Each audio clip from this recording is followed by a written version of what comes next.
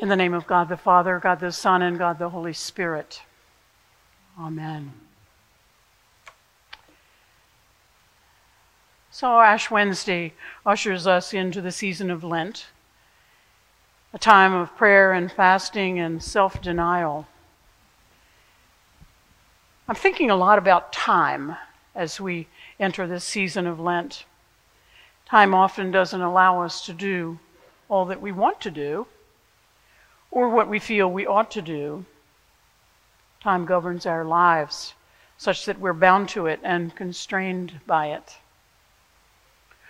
Often people enter the season of Lent with a time parameter, the 6 weeks of taking on a new behavior or giving up something that we love. We look at it as a confined period of time versus building something that becomes a way of life, a changed and renewed way of life. Jesus asked of his disciples that they live in a new way. And we hear some of these new ways of being as Jesus concludes his Sermon on the Mount in Matthew's Gospel. We have time allotted for Lent, a time that we each value in a slightly different way. I often, as I'm preparing for a sermon or reading Holy Scripture, like to look at different translations, and I'm sometimes drawn to the Message, which is a contemporary translation and uses words that are maybe more understandable, particularly if you're looking at the King James Version versus the Message. And this is the Message's translation of part of the prophet Joel that we just heard. But there's also this: it's not too late. God's personal message. Come back to me and really mean it. Come fasting and weeping, sorry for your sins. Change your life, not just your clothes. Come back to God, your God. And here's why. God is kind and merciful.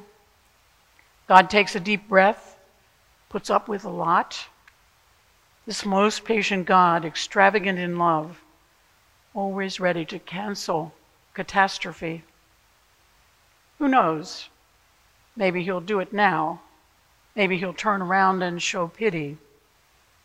Maybe when all's said and done, there'll be blessings full and robust for your God. It's a lot different than the words we read earlier. And yet Joel's words are stern and put a call of repentance right in our face. Joel calls us to fast, to weep over our failings, to change our life, not just our clothes.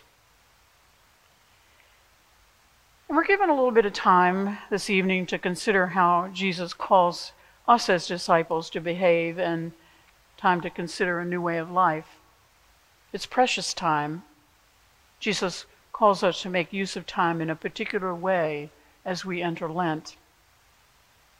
Prior to today's reading in Matthew's Gospel, Jesus has begun his public ministry. Once baptized, he's led into the wilderness for 40 days of fasting. And in a sense, he asks no more of us than he asks of himself. Then he calls his first 4 disciples, Peter, Andrew, James, and John. Jesus gathers crowds. The crowds keep growing. He's teaching them and healing them. And he goes back up a mountain, sits down, and begins to teach the Beatitudes.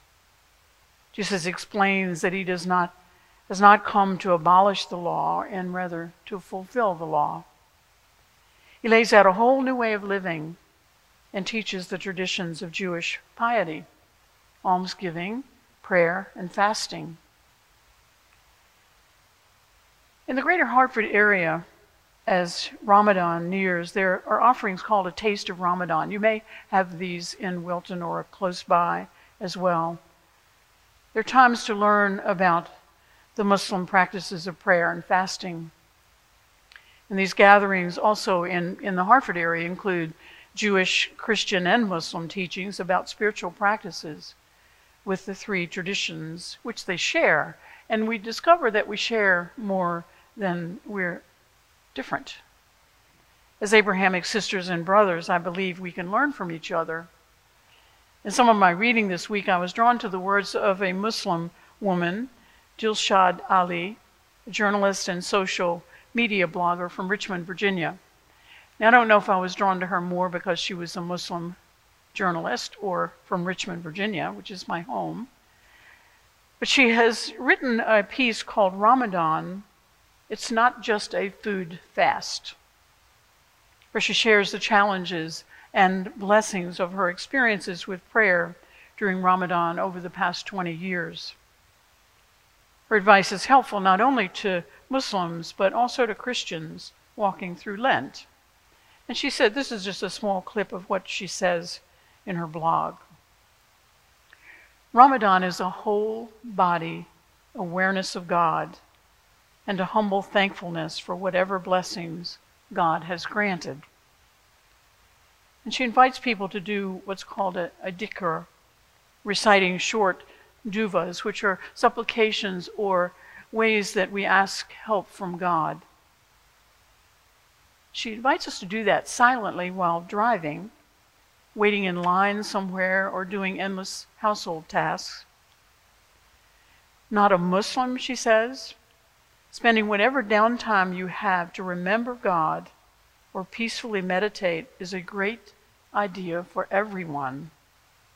Thousands of hours go by every year in our work commutes, in chauffeuring our kids around, in keeping the house going. Why not use that time to quiet our minds, remind ourselves of our higher being, and appreciate all that we've been given? I wonder if one of the verses in Psalm 51 might be something to carry with you throughout Lent, particularly as I think about what she's suggesting in terms of asking God for help. One of the verses, create in me a clean heart, O God, and renew a right spirit within me. From Psalm 51, which we'll be saying together shortly, or we won't be saying it together, it will be sung beautifully by Andrew for us.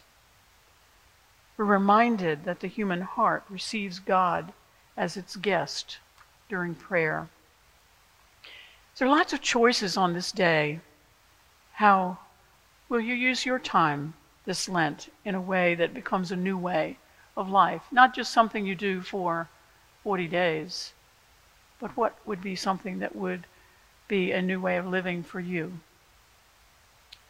And let us pray, and pray with the opening collect of today.